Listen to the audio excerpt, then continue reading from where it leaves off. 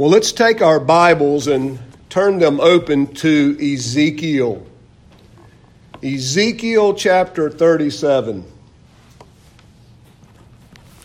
This morning we're going to look at Ezekiel's vision of the valley of dry bones. Now, brothers and sisters, now hear the word of the Lord. Ezekiel chapter 37, I'm going to begin reading at verse 1. The hand of the Lord was upon me, and he brought me out by the Spirit of the Lord and set me down in the middle of the valley, and it was full of bones. He caused me to pass among them round about, and behold, there were very many on the surface of the valley, and lo, they were very dry.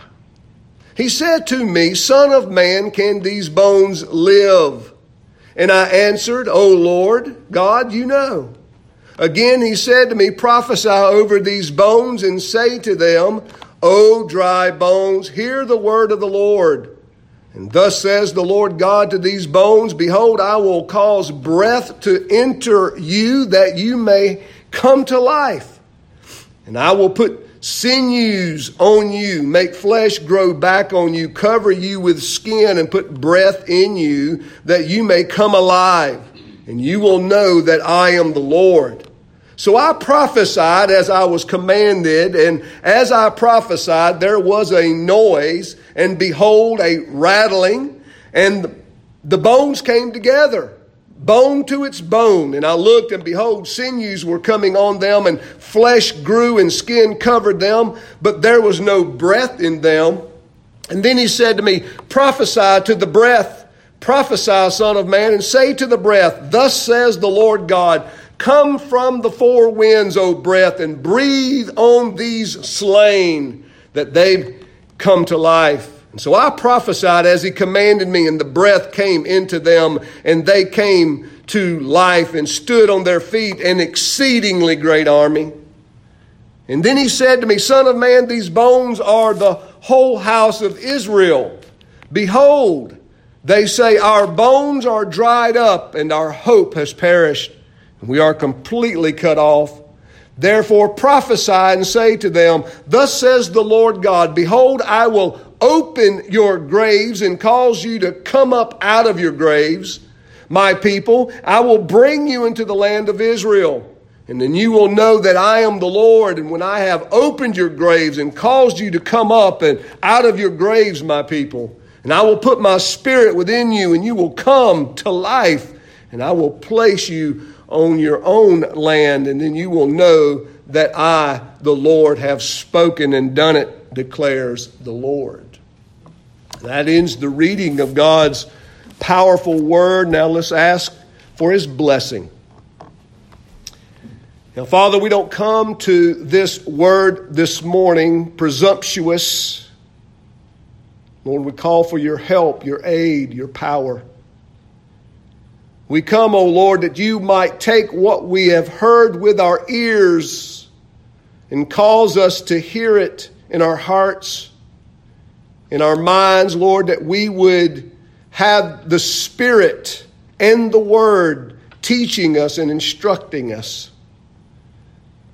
Lord, instruct us with this vision, this valley of dry bones. Help us to understand its meaning, Lord, and help us see the power of your glory and of your word and of prayer. And we pray all of this in Jesus' name. Amen.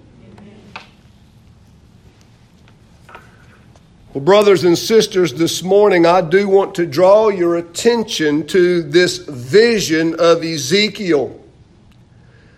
This vision that God showed to Ezekiel, this valley of dry bones, is more than likely the most popular vision among God's people when they think about Ezekiel. It's a well-known vision. It's something that is very commonly heard during revival seasons. This is a passage of Scripture that is often pointed to and used in order to bring dead churches to life.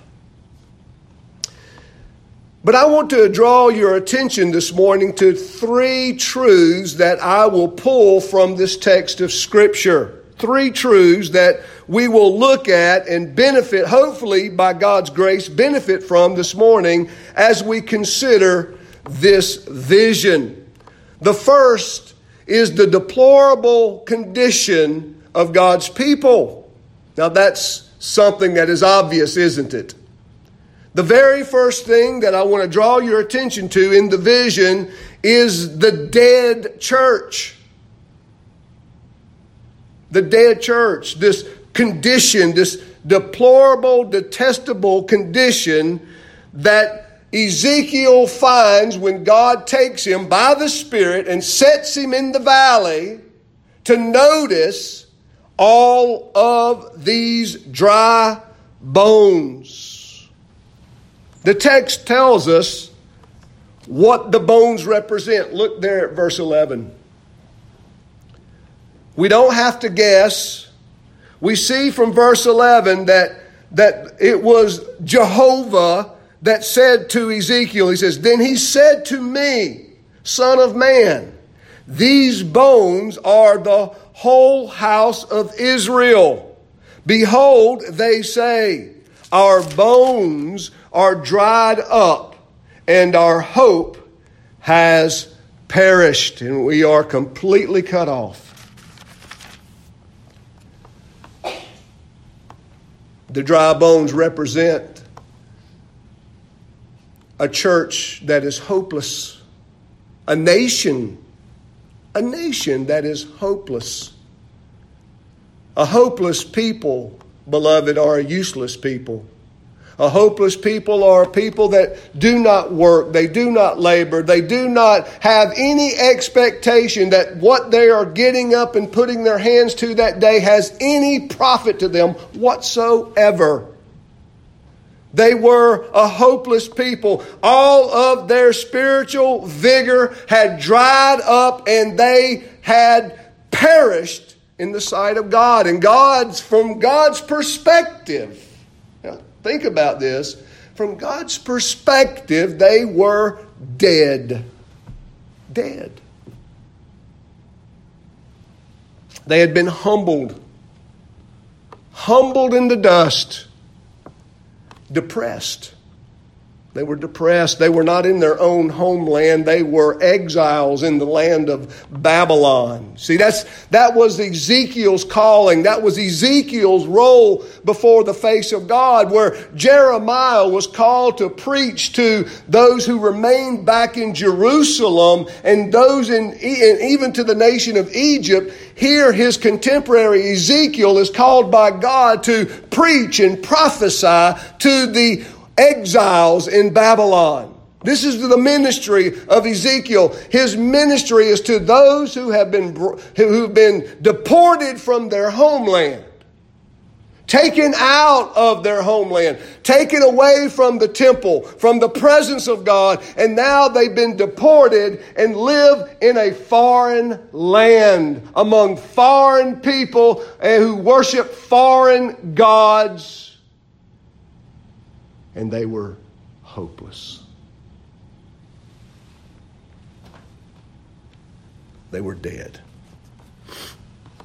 They were broken.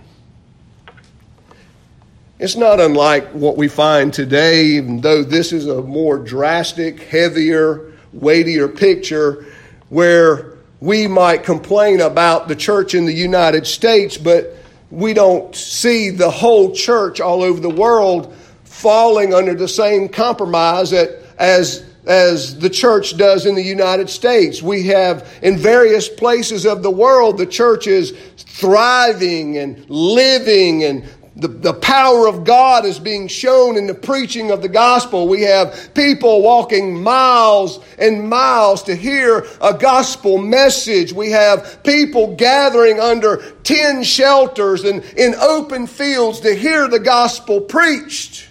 Where we might have churches in magnificent structures and buildings hardly living at all. But in this situation, we have a whole covenant nation considered before the face of God as dead. drastic. They're broken. A hopeless people will always be a broken people. No one likes to consider themselves as dead. The vision itself is that of a lost battle, a lost cause. Notice the vision. He takes Ezekiel and he sets him in the valley. Oftentimes, it is certainly believed and considered to be true that the valley would probably, a valley that represented many battles in the past. That armies would face each other, and they would face each other in these valleys, and they would war with one another. And the scene is that of a battle that has passed, and the dead are strewn out into the valley. And it's been long enough now that the flesh is all putrefied and decayed, and the vultures have come and picked off all the meat, and the bones have been bleached by the sun, and the wind has dried up every bit of strength in these bones. They are scattered, they are dry, they are cracked, they are broken, they are dead. That's the picture. You know, we are unaccustomed to those kinds of things because we've never seen anything like that. But you can imagine where there's a battle of tens of thousands of people, what do you do with the dead? You can't bury them all. You can't burn them all.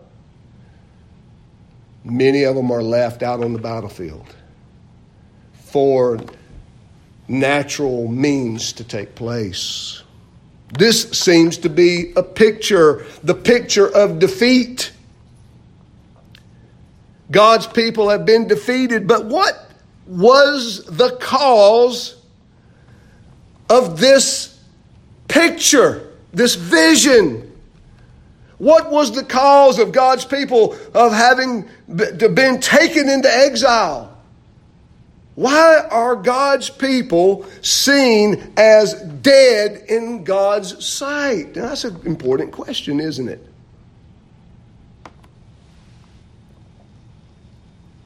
Well, there are several reasons for this.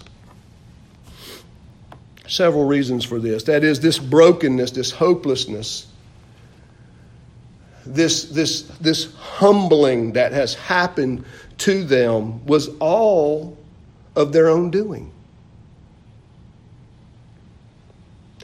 There are three things, or at least three sins, that I want to bring to our attention this morning as we consider this hopeless people. The first sin that I want to bring to your attention is the sin of believing lies. Believing lies.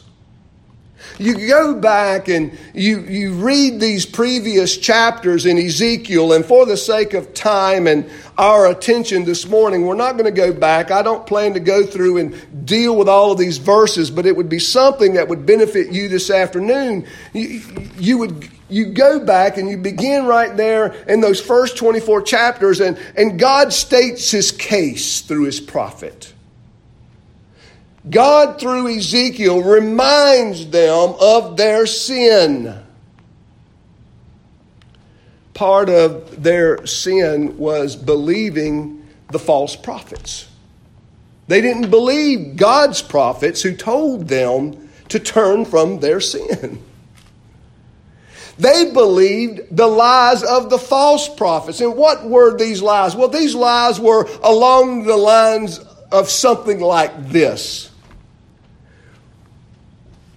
You know, true liberty is exercising your own will and prerogative. True liberty, where the prophets of God would come and they would say, brothers and sisters, the only liberty one can have and peace and the joy that comes with that liberty is when one is in communion and harmony with the living and true God.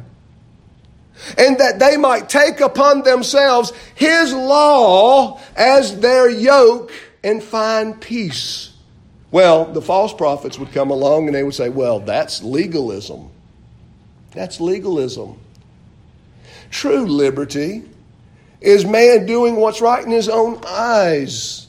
True liberty is being able to look at the other nations and enjoy how they worship their gods, in making innovations in the worship of God, bringing into practice these foreign gods and ways into the worship of Jehovah God Almighty. These innovations, as the prophet would call them, he said, but these are lies. These things don't bring liberty, they actually bring enslavement. These things never bring that life promised by these false teachers and prophets. They bring death. And that's the picture we see here in the valley of dry bones. See, the valley of dry bones is nothing more than the fruit of their own ways. God letting them have what they thought they really wanted. That's what He's doing. It was the fruit of their own sins, their self-willed attitude, their innovations, their idolatry. You go back and you look at Ezekiel 8 and he takes Ezekiel and he says, Ezekiel, I want you to notice these abominations of my people. And he talks about the congregation and he talks about the priests. The sin was not in any one particular group. There was sin among all of God's people. Now, they weren't all guilty of immorality and idolatry per se. They all didn't go out seeking to worship false gods. Some of them remained true to the living God. But guess what?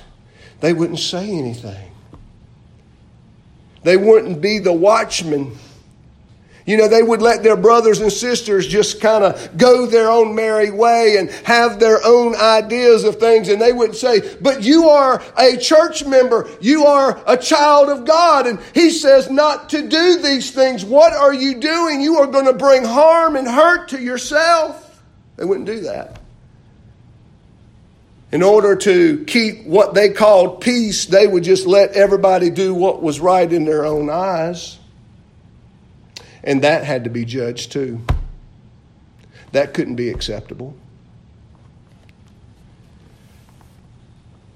You might say that, like our own day and time, right? We have God's people flirting with all different kinds of philosophies, changing the dynamics of the family relationship of husband and wives and parents and children.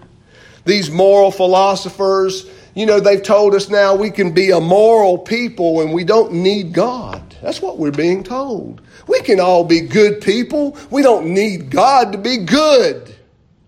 That's a lie. There are also these moral revolutionaries.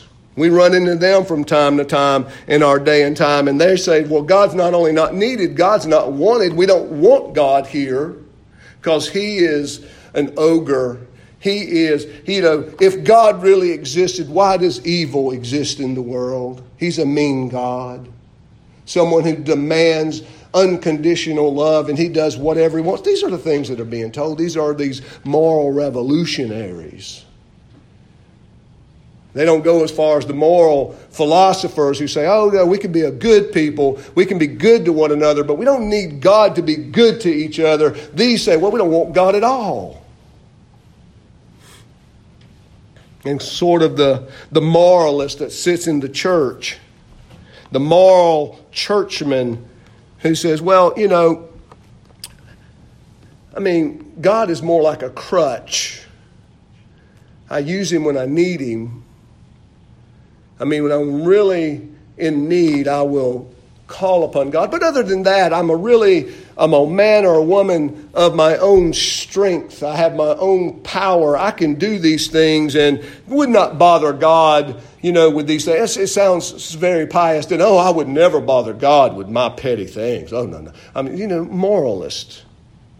Someone depending upon their faithfulness, their own goodness. They don't see their own sins the way God sees them. But when God comes to the people in exile and He shows Ezekiel these things, He says, Ezekiel, notice their abominations. That's what He calls them. See, what we may see as small, indifferent, and petty, God from heaven says they are abominations. They are abominations. They are wicked in my sight.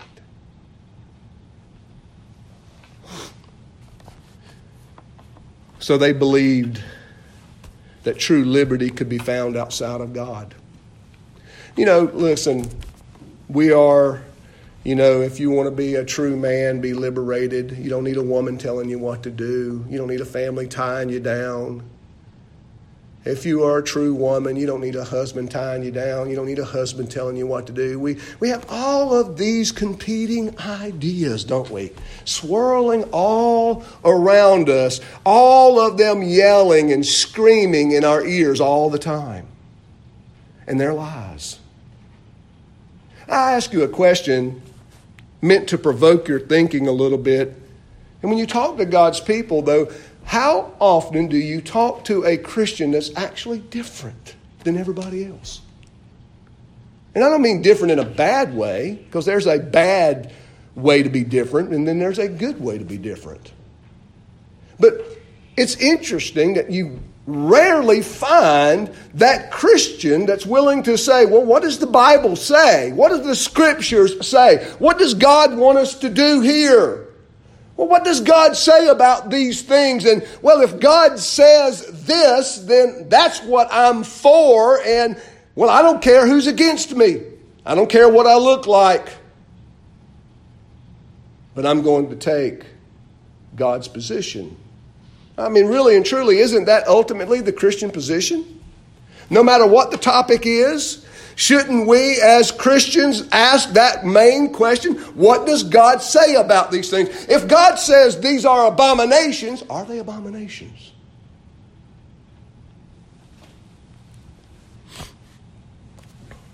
The second sin that you'll find as you read through the book of Ezekiel is they were hardly thankful at all for all that they had. And thanklessness seems to follow rebellion, because you begin to trivialize those things that should matter the most. They weren't thankful for the laws of God. They didn't see the law of God as a guide unto their feet and a light unto their path. They didn't call the law of God liberty. They didn't see it that way. They saw it was bondage. It's the Psalm 2 problem, isn't it? It is, why do the nations rage and plot a vain thing? How they come together and say, let us pull off the fetters that bind us, the bonds that bind us. We don't want God's law here. We want to remove those binders, and we want to be liberated. They weren't thankful for worship. They weren't thankful for the Sabbath day. They'd broken the Sabbath day. They minimized the Sabbath day. They treated it as any other day. They treated lightly the things of God. And brothers and sisters, this is the problem. The problem is there are those things in the Word of God that God values. The question is, have we learned to value those things? Have we as God's people sat at the feet of our blessed Savior and learned what pleases God the most? Have we put some plan in order in our lives that we might put into practice these things that God delights in? They failed to do this. They saw the worship of God as burdensome and cumbersome, and it's just in the way. There are so many other things I need to be doing. I'm a busy person. I have a lot of responsibilities. We don't really, we don't share a lot of cultural aspects with the people being with the nation of Israel here, but we do share a lot of human nature aspects, don't we? So it don't matter. Cultures, we can be separated by culture, but we are certainly connected by human nature. You see, brothers and sisters, they fail to put to work those things that matter to God, and they just become rote and indifferent and blasé, and just did not maintain a sensitivity, a heightened view of those things. And when that happened, they begin replacing it with other things. See, that's what always happens. There's always a transaction. Those things that you highly esteem will always be priority. Always. And when something else takes the place of, you change the things that you esteem, you're going to change your priorities. And that's what Luke had to deal with when the Lord Jesus said there are those things that men highly esteem, but they are abominations to God. The same way it is in our own lives today. You think this conference is dull and boring, and you say, the doctrine of the church, we could just all get together and just have 3 days of singing, emotion. And nothing wrong with singing. But the problem is, brothers and sisters, the itch that's being scratched on something like that is entertainment. God is glorified when we as rational creatures have our mind filled with truth and then form our practice according to that knowledge and understanding, that we would begin living in light of that knowledge so that we might glorify God in our whole being. That's the picture. Everything God required of them became a burden to them. The third sin. And now, brothers, let me, back up. Because it doesn't take much discernment that the majority of churches that grow the fastest and the biggest are those dedicated to entertainment. Those dedicated to certain aspects of prosperity. Certain aspects of blessing. The focus is on not who God is in His glory, but what God gives. And then there's this other aspect of distorted worship, and that is, God loves me so much that God would never chasten me. He would never judge me. He would never put me over His knee, figuratively, and spank me. And yet Hebrews chapter 12 tells us that that's exactly what God does to all His children. That if they are His true children, He will chasten them because He loves them, that He will correct them, and that He will amend their ways. So you find, brothers and sisters, that this idea of thankfulness, learning to be thankful for the right things. Now, this third one I think is a strong one, but this is going to be the last one I will focus on. Well, and that was they did not take responsibility for their sin. They wanted to blame everybody else. The children wanted to blame the parents. The parents wanted to blame their parents. Congregants wanted to blame the preacher. The preachers wanted to blame God. And then ultimately they all blamed God for their sin. Now that's easy to do. It's easier to do than you think. I don't want all of us to sit back this morning and think, how dare they blame God? Oh, it's easy to do. Adam was blaming God when God asked him, Adam, what happened? And it's that woman you made for me. She's defective. If she was faithful, I wouldn't have eaten that forbidden fruit. It's easy to blame God ultimately when Eve stands there and says, Eve, what did you do? It's the devil. You allowed the devil to come and tempt me. And I was tempted. And I ate. You see, ultimately, brothers and sisters, when we fail to take responsibility, we are in some way blaming God for this. There's a whole chapter given to this line of reason in Ezekiel, and where God has to clarify their thinking, and he says, listen. He said, oh no, the children are blaming the parents. And of course, listen, we need to make sure we understand, right, that as superiors, we do have a responsibility to our children to what? Make the right choices, to show discernment, to lead our family in family religion. You know, it's interesting, right, with everybody doing their own thing. Because that's the way there's peace.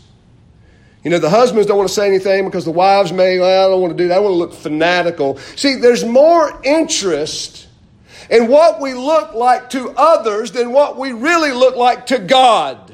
There's more interest there. We don't want to look too fanatical. So let's almost be non-religious because we don't really want to give the impression that we are fanatical. So let's not look religious at all. And somehow that's supposed to be pleasing to God. And God says these things are abominations. I'm your God. I'm your Father. I brought you out of the land of Egypt. I've set you up in this fertile ground. I've caused your vineyards to produce fruit and grape. I've caused your fields to yield great harvest. I've caused your cattle to bear calves and goats and sheep. I've blessed your flocks. I've made you prosperous. I am your God. And you have forgotten me. You're more interested in what the world around you, the nations around you, you're more interested in how they perceive you than how I see you. And that was the problem. You see, brothers and sisters, these sins, and there were other sins, and we could spend a series of sermons talking about these other sins, but I think these are the ones that we struggle with as well, don't we? We struggle with listening to the lies, particularly college students. I mean, make no mistake about it. A major attempt is to restructure the family. There's a major attempt to restructure the family. A major attempt to restructure the home, not in God's image or in God's truth, but in the truth of the world. I mean, there's a major emphasis the world has to highlight demonic forces that men that claim to be clerics and bishops and preachers of men of God and do despicable and horrible things to people. Almost proving to be demonic, demon-possessed, to show that, oh, well, look at these religious fanatics. And we don't want to be seen with those, but what we need to do is, instead of stepping back saying they must be punished and condemned, we condemn that kind of behavior. We don't accept it.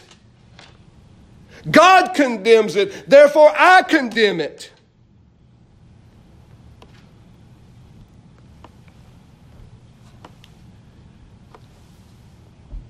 Oh, the people have been brought low.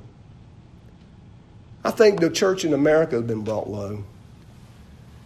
Struggling with the fact, what are the lies? The lies are that, you can be anything you want to be and just call yourself a Christian. You can be viewed as a Christian. Brothers and sisters, I hope you have enough discernment to see that is not the truth. That's a lie. I hope you understand that the way we come to worship God and the things God requires of us, if we will humble ourselves and learn and grow, we will actually see with our eyes and believe in our hearts that these ways are the best ways for us. That God's ways are better than our ways. And that we would believe that. And that if we find ourselves out of accord and we find ourselves becoming indifferent, or we find ourselves longing and wishing for some innovation, that we would stop and repent and we would confess our sins and we would ask God to change us.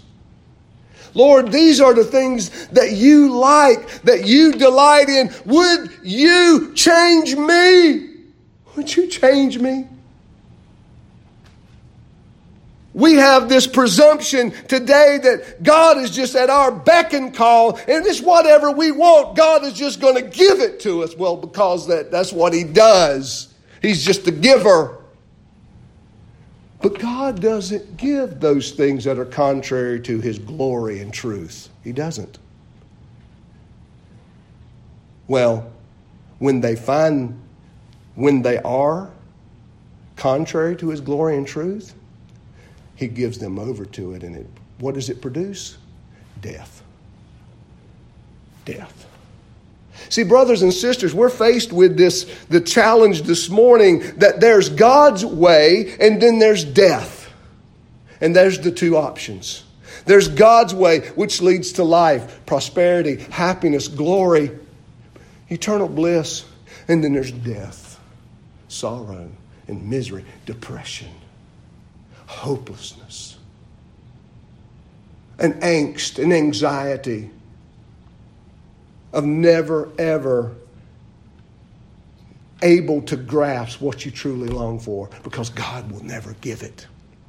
The happiness, the peace that you so long for, He will never be granted, because He will never grant it to anyone that denies Him. And God can't deny Himself. To give it to you would be a denial of Himself. Notice the text, and let's look at this thing. But notice why God, if you look at chapter 36, verse 22 and onward, He's already established the context here that I do all of this for my holy name, right there in verse 22. Verse 23 of chapter 36. Then the nations will know that I am the Lord. And you go back to chapter 37 now. Notice what He says in verse 3. And He said to me, Son of man, can these bones live? And I answered, O Lord, God, you know. He said to me, prophesy over these bones and say to them, O dry bones, hear the word of the Lord. Look down at verse 6. And I will put sinew on you, make flesh grow back on you, cover you with skin, put breath in you that you may come alive, and you will know that I am the Lord. It's repeated several times in the section that I read. See, the bottom line, brothers and sisters, is what we do, we must do for the glory of the Lord. That the glory of God must be our food and drink. It must be our motivation. That's because you need that. So when things get rough and tough and become uneasy and it becomes very difficult to serve God, you need to understand that God's glory is at stake here. And I'm willing to bear some uncomfortableness. I'm willing to bear some difficulty. I'm willing to bear some uneasiness for the glory of God. I'm willing to bear it, for He's worthy of it. That's why it's called sacrifice. If it's not a sacrifice, it shouldn't be presented to God, you see. Notice the question, just getting this mindset here of what He asked the prophet. And He says, O Son of man, can these bones live? You know, Ezekiel doesn't, respond in some false humility. Oh, Lord God, that question's way too big for me. Oh, I'm so unworthy to answer such a heavy question like that. But no, Ezekiel doesn't do that. A lot of people love to just put on a show. Well, he doesn't want to be ignorant. Lord, I don't know. Can they? He don't want to presume upon God. Right? Of course they can, Lord. They're your people. You're going to do this. That'd be presuming upon God's goodness, wouldn't it? See, Ezekiel responds, Lord, you have a plan. You know what you're going to do. What is your will, Lord? See, Ezekiel responds the way we ought to respond in several occasions, right? Lord, what is your will? What would you have your servant do? And then how does God respond to that? Well, Son of man, prophesy. So we see that this is sort of the condition of God's people. They are dead. And what brought about this deadness is their sin. Secondly, I want to highlight the living God. I want to highlight the living God. This whole section, and of course the whole book itself, but the whole section highlights that our God, the God of Israel, the God who is the only true and living God, is the God of the living. He's the God of the living. To deny and to reject Him is to die. It's to be dead. It's to flirt with death. It's to have all of those things that come along with deadness, that hopelessness and depression, the anxiety, a lot of things that people struggle with today. Instead of turning to God who gives life, they turn to all different other kinds of means to remedy their problem. And we see here that this condition can only be solved in turning to God. But God is the God of the living. What Ezekiel sees as an impossibility with men is not impossible to God. You look at the church in America, brothers and sisters, how hopeless are you? How helpless are you? How do you turn the ship? How do you steer a whole country back to God? You can't by yourself. But you should know the one who can do something about it. And you should seek His face. And you should seek to obey Him. And you should seek, think about it, that this pleasing obedience offered to God is the perfect environment for prayer. The perfect environment for prayer. That God is the living God, that God has a desire to bring His people to life. Look at the graciousness here. What did they deserve? They deserve what they got. Deadness. Why should God remedy their hopelessness? Why should God remedy their anxiety and depression? Why should God do anything that would benefit them? Because, as He says in the book, back a few chapters, God says, I take no delight in the death of man. Oh, I take no delight in this. Now, He does not excuse them, but He takes no delight in this. And God, in a very gracious act, because He is a God who keeps the promises of His people, is because He is a covenant-keeping God. And He told Abraham way long time ago, He said, Abraham, I'm going to make you the father of nations, and I'm going to bring kings from you, and every nation on the face of this world, on the face of the earth, and every family will be blessed through you. So it was vital that God raise back up the church. God wasn't finished. That God was going to act and He was going to display His graciousness, His glory. He was going to display His desire to live. He was going to display that He prefers the light over the darkness, that He prefers life over death. That He did not want His people to remain in this dead condition, but that He wanted them to have hope. And the only way that they could have hope was that they turned from their sin and turned back to God. And He says, I will give you life. I'm going to give you life. You know, that's what's needed in our churches, isn't it? It's what's needed. Oh, if we had this kind of church member. Oh, if we had this many churches. Oh, if we had this and we had that. I know. And look, I'm not saying none of those things can't be encouraging. But brothers and sisters, they cannot be primary. And they often are.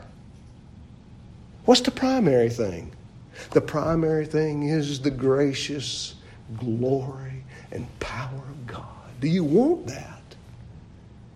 Do you seek that? Is that what you desire for yourself, men, women? Is that what you desire for your spouse, for your loved ones, for your family, for your children, for your church, your pastor? Is this what you desire for your neighbors? That they might all come into contact with the glory and graciousness of God. Let me tell you about my God, how gracious He is. And you need Him, and I need Him. We all need Him. And He's the only hope for any country. He's the only hope for any country.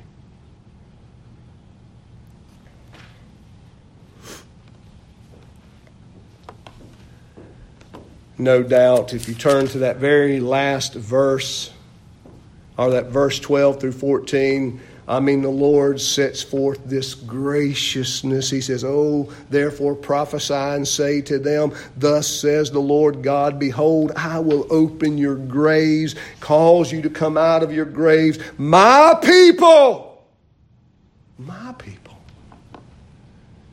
Brothers and sisters, listen, you know what you need to hear when you find yourself in a deadened state? You need to hear God call you, my people, my children. Because one of the lies of Satan that we will believe in is, well, you know what? I'm too sinful. I'm too sinful to turn back now. I'm too sinful. God's grace isn't gracious enough for me and my sin. I'm too much of an embarrassment. What does God say to this nation? He says, "Oh, my people, and I will bring you into the land of Israel.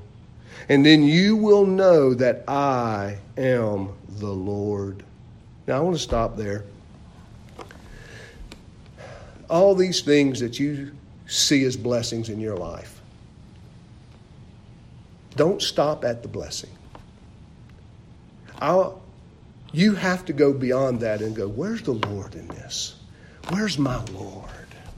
Where's my God in this? Look at my graciousness of my God here. Oh, we talk about blessings and blessings and blessings. About God be with you. God be with you. That's a blessing. God be with you. God's grace be with you. You know, that was a common greeting in the Middle East, right? God be with you and with you, sir. Because that's the blessing. Heaven is only going to be heaven because Jesus and God are there, right? It's not going to be the streets of gold. Who cares? We're not going to be buying anything anyway. What makes hell is He's not there. But His torment's there. You see, brothers and sisters, why should we come? Why should we favor corporate worship? Why should we favor church gatherings? Why should we favor the Lord's Day? Because these are those things that God says, I take great and abundance delight in all of this. And you are my people. You are my people.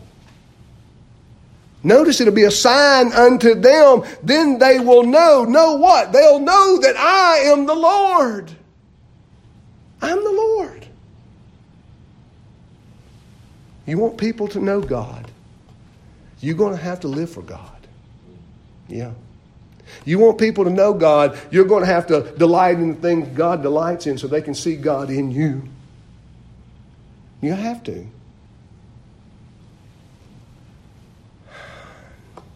Thirdly, so we have a dead church, we have a living God. Those two don't go together. So what's God have to do? What's He have to do? He's got to raise them up. He's got to bring life to a dead church because He's the living God. God ain't going to have no dead church, right?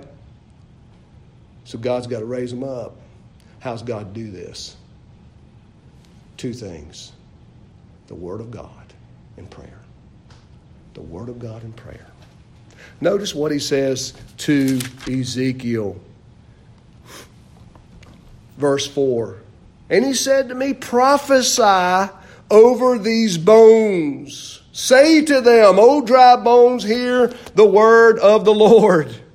Hear the word of the Lord. You know, this is something that we are seeing less and less and less of in our churches, and that is the exposition, the preaching, the heralding, the messaging of the word of God, and it's being replaced with all kinds of different forms of drama and entertainment. And yet, how does dead people come alive? By the prophesying of the will of God.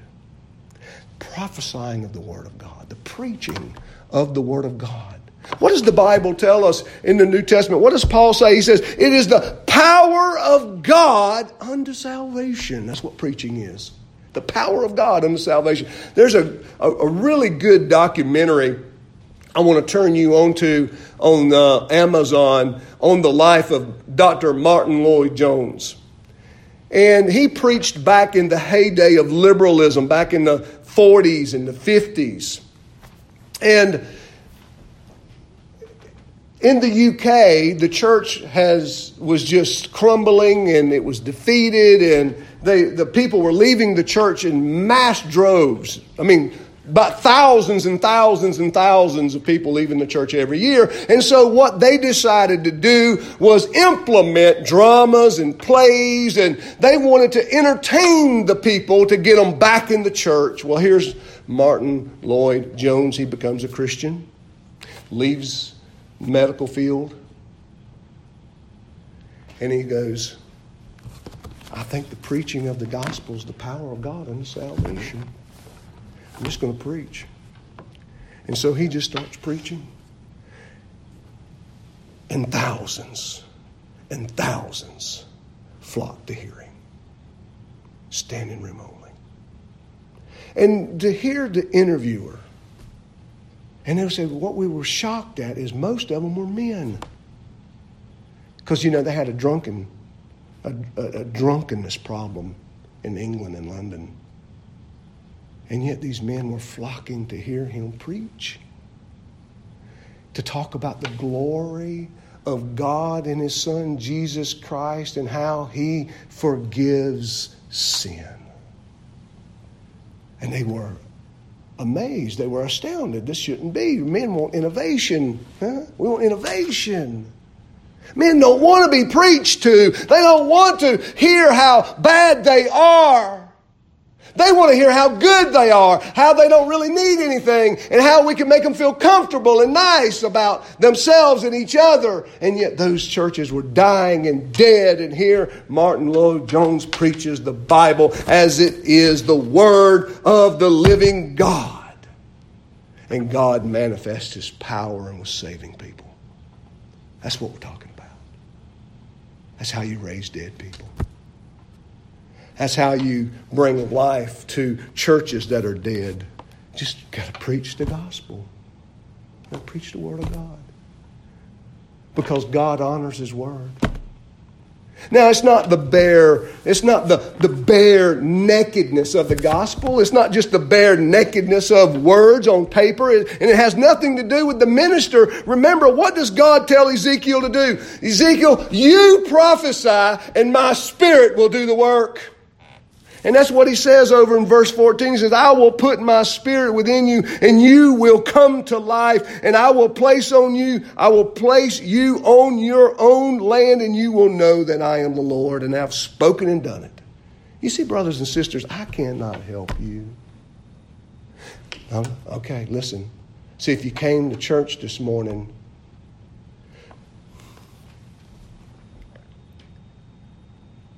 and you were prayerless, thoughtless. Lord, I need you to speak through that fallible preacher. I need you, Lord, he has so many deficiencies. He has several weaknesses. But Lord, would you be pleased to use that servant in my life? And would you make that word powerful to my own heart? Would you glorify your name? Would you, Lord, work in me in such a way that I know that you are God and there is no other? Are you praying like that? Why not? Why not? Wouldn't you benefit from that kind of praying? Wouldn't I benefit from that kind of praying? Because, oh, brothers and sisters, the preachers can scream and spit and holler and stomp and slap the pulpit and beat on their Bibles and save no one. Save no one. It must be the Word of God accompanied by the Spirit of God that brings life. Life. But there's another aspect of this prayer, and this is going to be our last point, and I should touch on it briefly. Not that it's not important, but I don't think I need to give much attention to it because I think you're going to know these things. Brothers and sisters, is God powerful enough to raise the dead without prayer? Yeah, He is. Is He powerful enough? I mean, does the preacher have to get up there and ask for God's blessing and ask for God to move among the congregation? I mean, is that necessary? No, not really. God does His own will. But God takes delight in prayer. And God wants to hear you pray and ask for you and ask Him to conform you to His glory. Lord, conform me. Change me. He wants to hear us say it. He wants to hear us take the time and make the effort, right? And are we presumptuous? How much guilt could be heaped on all of us being presumptuous? God's just going to do it. Now, God wants to hear His children cry out to Him. He wants to hear all the congregation say, Lord, come by the power of your word and bring us to life. Bring us to a living hope, not a dead hopelessness.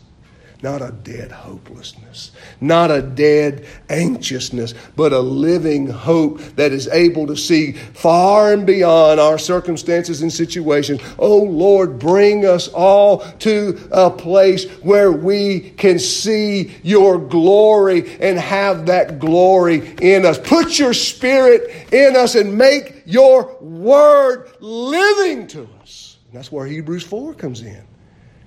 Oh, the word is living and active, sharper than any two-edged sword, able to discern between bone and sinew, bone and marrow, right? The heart and discernment.